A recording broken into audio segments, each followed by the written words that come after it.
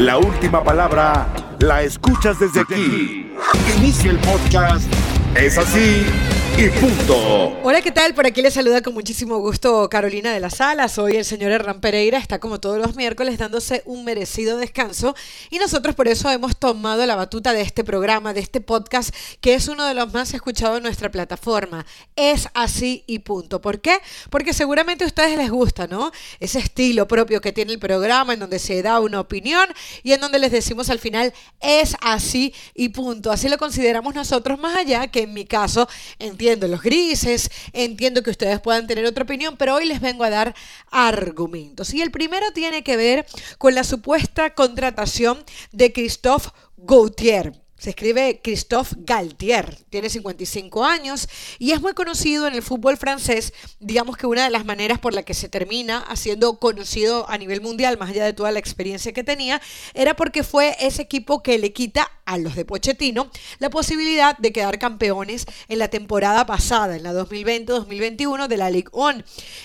Fue entrenador del Saint-Étienne del 2009 al 2017, toda una vida. Luego fue para el Lille del 2017 al 2021. En ese momento es cuando le queda esa Ligue 1 a Pochettino. Estamos hablando de un equipo que ya tenía jugadores como Messi, como Neymar, como el mismo Mbappé, y con todo eso pudo quedar arriba. Y luego parece que da como un pasito atrás cuando se queda con el Niza en el 2021-2022. Hoy de hecho tiene un contrato de 3 años y de llegar definitivamente al PSG, pues el equipo parisino tendría que pagar 10 millones de euros por él. Se le considera, quienes lo conocen bien, se le considera un técnico intervencionista. Y aquí es cuando viene nuestra opinión. El tema del PSG no tiene que ver con un técnico. El tema del PSG no tiene que ver con contratar una figurita que las tiene prácticamente todas, si quisiéramos hablar, por supuesto, de el mediocampo ofensivo. El tema del PSG es un tema de estructura, es un tema de una obsesión de que quieren ganar la Champions League y luego las formas pareciera que no importan. Realmente la llegada de Christophe Galtier, quienes lo conocen, además, ello unido a Luis Campos, ¿no? Que va a ser el asesor deportivo. Creo que pocos saben esto.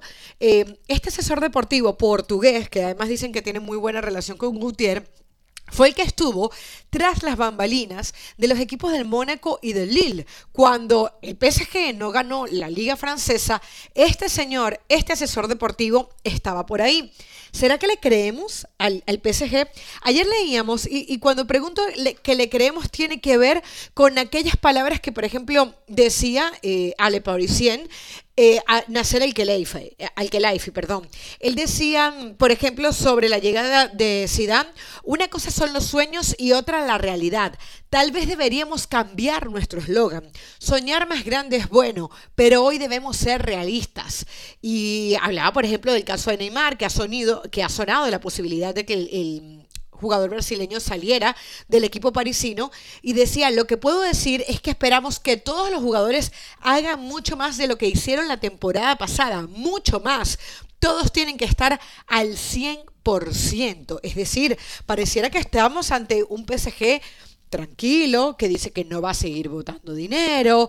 Es difícil creerlo, ¿no? Cuando te das cuenta la cantidad de dinero que pagaron por Mbappé para hacer una renovación, en donde todos sabemos que le ganan desde el dinero y desde las promesas al Real Madrid de esa contratación. Entonces uno se sigue preguntando, y este es el punto con el que comenzábamos. Decíamos, es que te pueden traer a Carlo Ancelotti, que lo tuvo en enero del 2012 a mayo del 2013. Te pueden traer a Laurent Blanc, que fue entrenador de la selección de Francia. Lo tuvo de agosto del 2013 a mayo del 2016 y no pasó de los cuartos de final de la Champions en las 3 temporadas, al igual que Carleto Ancelotti.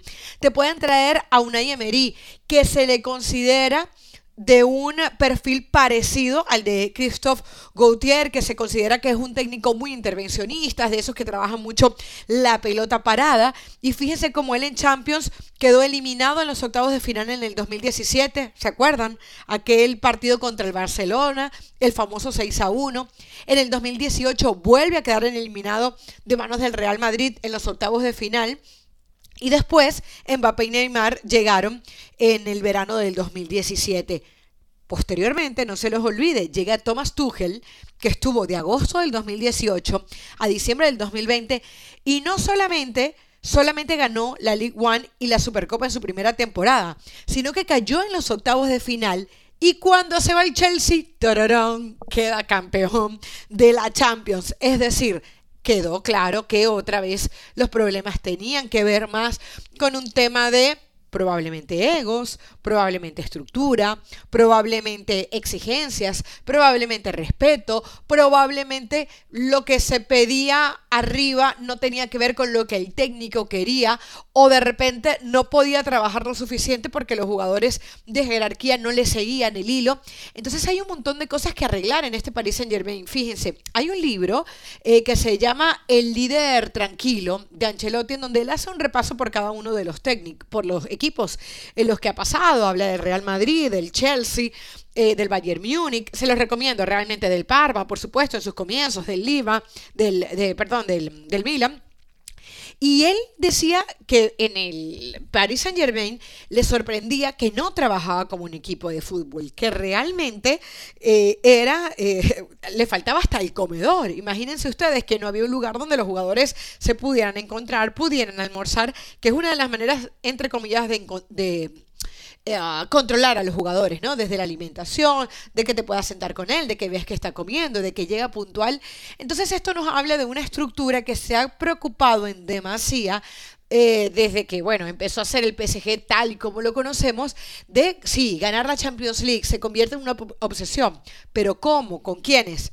En este repaso que les estaba dando de Carleto Ancelotti, de Laurent Blanc, de Unai Emery, de Thomas Tuchel, evidentemente nos faltó nombrar al último, ¿no? A Mauricio Pochettino, por quien, por cierto, se dice pagarían 15 millones de euros para salir de él, ¿no? Entonces yo por eso me sigo preguntando, ¿será que Nasser Al-Khelaifi nos está hablando con la verdad cuando dice que este es un PSG más realista, cuando vas a pagar 10 millones de euros para que pueda llegar Christophe Gaultier, si es que termina llegando? Y Mauricio Pochettino, 15 millones por él, estamos hablando de 25 millones de euros solamente por contratos de rescisión. Y luego viene lo que le pagas a cada uno de ellos. Entonces, a partir de ahí, uno se hace la pregunta si realmente este PSG ha aprendido.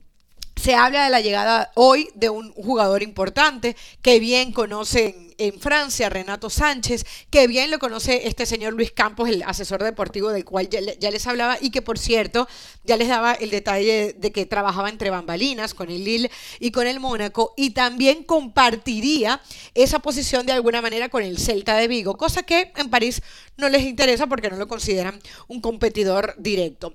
Entonces, les decía que, por ejemplo, llegaría Renato Sánchez, lo cual sería bueno para un mediocampo del PSG, en donde uno entiende que Marco Verratti es el único inamovible. Evidentemente está lo de Leo Paredes, a quien le hemos visto una mejor versión en la selección argentina que en el mismo Paris Saint-Germain. Atrás uno se sigue preguntando, el técnico que llegue tiene que tener la personalidad suficiente para darle a Donnarumma su lugar, para dejarlo salir o dejar que Keylor Navas sea definitivamente el titular de este equipo. Recordemos la manera como el PSG termina saliendo de la última Champions League. Había hecho un muy buen partido en la ida y en la vuelta el equipo termina cometiendo errores defensivos que realmente dejaron mucho que desear. Evidentemente se nota que con Pochettino también había una relación desgastada. No en vano el día no sé si la palabra sea relación desgastada, tal vez un Pochettino cansado, un Pochettino que sabía que todo se le iba alrededor de sus figuras y estaba lejos de ocupar ese lugar que en algún momento hizo en el Tottenham, porque muchos dirán, pero ¿qué logró con el Tottenham? Logró muchísimo, llegar a una final de Champions League con ese equipo que no había sido renovado, que recordemos que Levy, el presidente, en este caso el dueño del Tottenham, tenía una prioridad en aquel momento que era construir el White Hart Lane, hoy casa del Tottenham. Y a partir de ahí, Pochettino, desde las formas, pudo lograr cosas muy buenas con el PSG. Entonces, la conclusión, gente, es: los técnicos buenos han estado. Esto no tiene que ver directamente con quién llega, aunque yo les confieso que el nombre de Zinedine Zidane me parece que era el que mejor podía sonar. ¿Por qué? Bueno, porque Zinedine Zidane no solamente tiene 3 Champions League consecutivas con la con el Real Madrid, las consiguió, sino porque aunque como técnico de repente no tenga todos estos matices y todas estas experiencias de otros técnicos, como ya lo decíamos, Unai, Tuchel y el mismo Mauricio Pochettino y hasta Ancelotti, era un técnico que donde se para se hace respetar, que lo demostró así en el Real Madrid, cuando tuvo incluso a Cristiano Ronaldo, y recordemos que él fue uno de los que primero se atrevió a sentar a Cristiano Ronaldo en su momento. Entonces, esto no es un tema de técnico. Ojalá que le vaya bien a Christophe Gauthier, si es así, ojalá que los jugadores no le terminen pasando por encima. Hay algo muy importante, el técnico que lleve o que llegue al Paris Saint-Germain tiene que ser capaz de exigirle a los jugadores, pero entender que hay un Neymar, hay un Messi, hay un Mbappé que quieren la Copa del Mundo y que seguramente le van a dar prioridad cuando se la tengan que dar, por ejemplo, desde lo físico, a cada una de sus selecciones. Si logra equilibrar lo que pasa a nivel de selección y que den ese extra por el club, va a ser exitoso. Ojalá las palabras que ayer leíamos de Nasser Al-Khelaifi en Le Parisien sean realidad. Ojalá que sepan respetar la idea del técnico que llegue, porque queda claro que esto no es solamente cuestión de jugadores y de técnico, es cosa de estructura y directiva. Al fin y al cabo, el fútbol lo construimos entre todos y un equipo también. Por eso se llama así, se llama equipo. Es así y punto. Llegó la hora donde la autoridad habla. Es así y punto. Y continuamos con más de Es Así y Punto. Si te gusta la onda que está teniendo este programa, pues es cuestión de que nos sigas a través de @carodelas. @carodelas, que es la abreviatura de Carolina de las Alas, tanto en Twitter como en Instagram. Pero lo mejor que tenemos para decir está justamente aquí. Y tiene que ver este segundo tema con la llegada de Jonathan El Cabecita Rodríguez al América.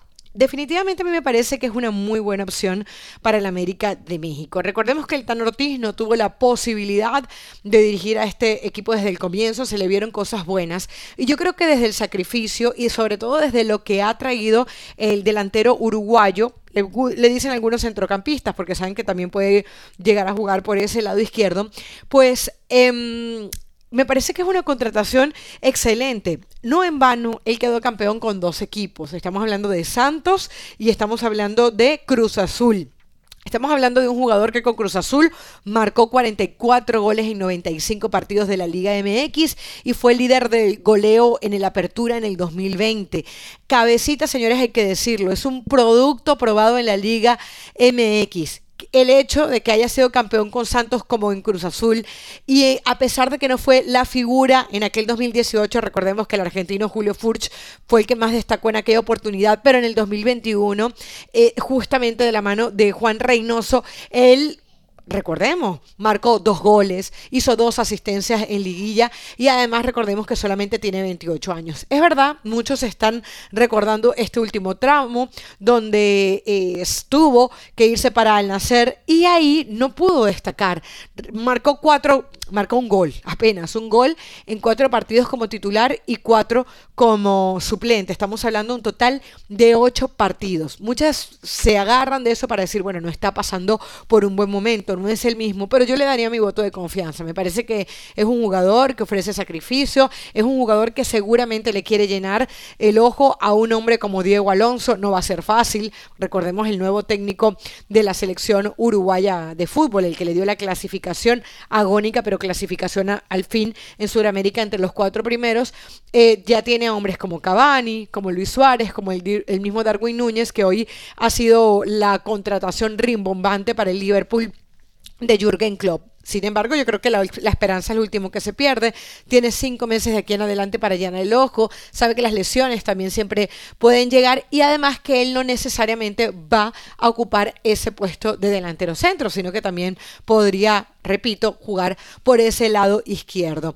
Es un jugador que le va a salir caro al América. Estamos hablando que el monto de la transferencia no está confirmado, pero que se habla que iría entre los 4 y 6 millones de dólares, que 3 irán para Cruz Azul por la deuda que aún sostenía Al Nassr con el equipo cementero. Es un gran jugador, creo que es un jugador que tiene compromiso, más allá que el último tramo con el Cruz Azul no se le vio tan bien. Recuerdan en aquella época de la pandemia en donde él tuvo aquel capítulo en donde se le vio en las redes sociales tomando, o por lo menos compartiendo con gente que estaba tomando, nunca se supo si él lo estaba haciendo o no, algunas actitudes que no estuvieron buenas con Juan Reynoso. Bueno, me parece que él seguramente quiere limpiar esa imagen. Recordemos que este fichaje de Rodríguez rondaría montos similares a los que pagó el América, por ejemplo, por jugadores como Cristian Benítez, como Oribe Peralta, como Nico Castillo, como Silvio Romero. A Cristian Benítez le fue muy bien, evidentemente. A Oribe Peralta también, campeones con el equipo.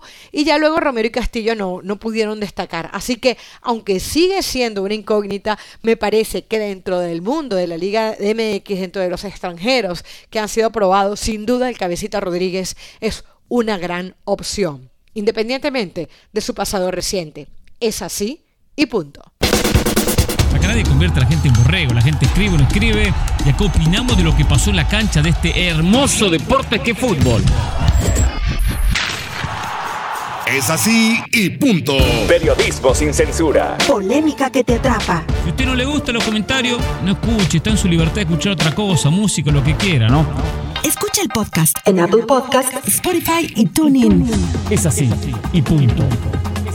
Y llegamos ya al tercer segmento de Es así y punto. Y es momento de hablar del Real Madrid. El equipo de Ancelotti, el de la Casa Blanca, el merengue, el de Florentino Pérez, siempre es tema de conversación. Y en esta ocasión quiero hacer un poquito de retrospectiva con respecto a las contrataciones que han hecho los de Florentino Pérez con respecto a la no llegada de Mbappé. No es fácil cubrir el hueco de Mbappé y de hecho no lo va a hacer. Lo que mediáticamente te traía el francés, la movilidad que era capaz de darte por los dos extremos e incluso a veces jugando como delantero, es algo completamente diferente porque estamos hablando tal vez del mejor jugador del mundo en este momento, el que está pasando por una mejor actualidad, pero ya que no se puede seguir llorando sobre la leche derramada, pues es momento de que analicemos un poco las contrataciones del equipo de Florentino Pérez. Un Tchouaméni que para mí es una barbaridad de lo que se termina pagando por él, 80 millones de euros por un jugador que sigue siendo una interrogante, que sí, todos hablan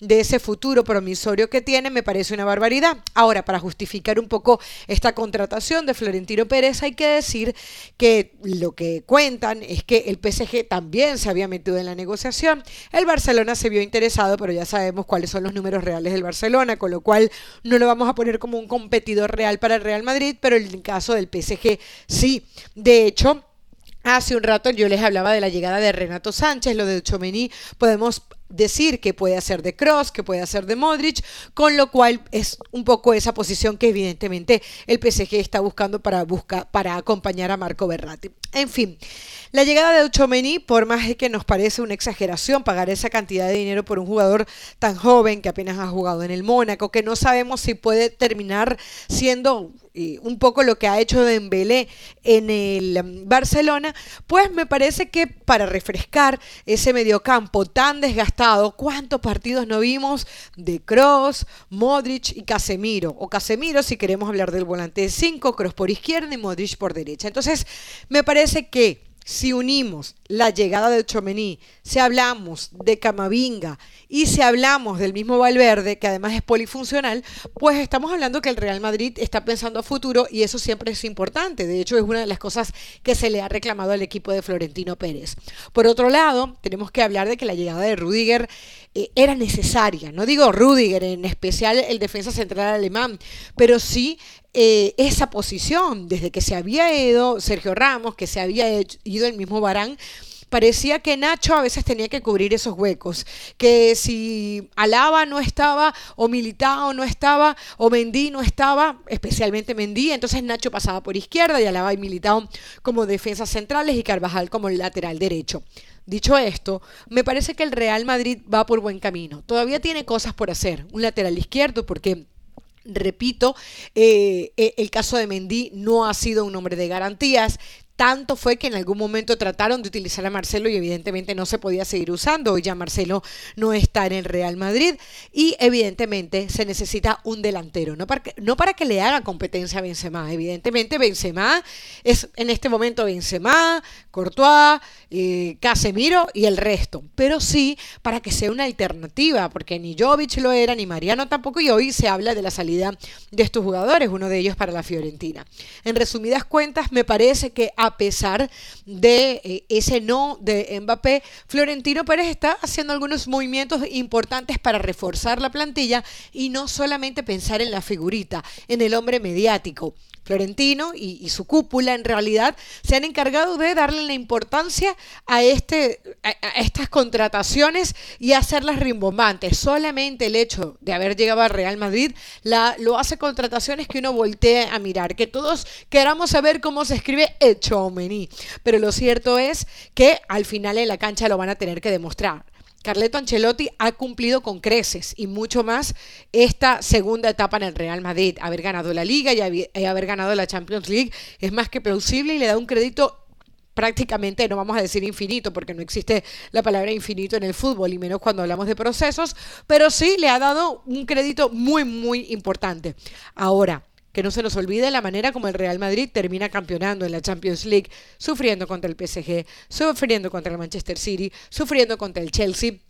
A ver, sufrir en el fútbol es normal, pero que tengas que hacer la épica en cada uno de esos 3 partidos es lo que es normal. Desde el fútbol, en la previa contra el Liverpool, nadie daba favorito al Real Madrid. Las razones que nos las llevaban o por las cuales pensábamos que el Real Madrid podía ser campeón era por su casta, por su historia, por lo que venía haciendo los partidos pasados y sí, por ese hombre diferente, tal vez en este momento el mejor delantero del mundo como es Benzema. Habrá que ver qué hace Haaland entonces en el Manchester City. En resumidas cuentas, este Real Madrid va por buen camino. Me parece que las contrataciones han sido las correctas, pero tiene todavía que ampliar más su plantilla, que tener ese fondo de armario, como le llaman en España, para que Ancelotti mire al banquillo y no decida quedarse siempre con los mismos. Hay mucho por trabajar. Este Real Madrid sigue siendo competitivo, pero en resumidas cuentas, la estrategia que ha decidido tomar Florentino Pérez después del no de Mbappé me parece que ha sido la correcta. Es así y punto. Mi nombre es Carolina de las Alas. Nos encontramos en otra ocasión. Me pueden seguir a través de las redes sociales como @carodelas en Instagram y en Twitter. Hasta la próxima.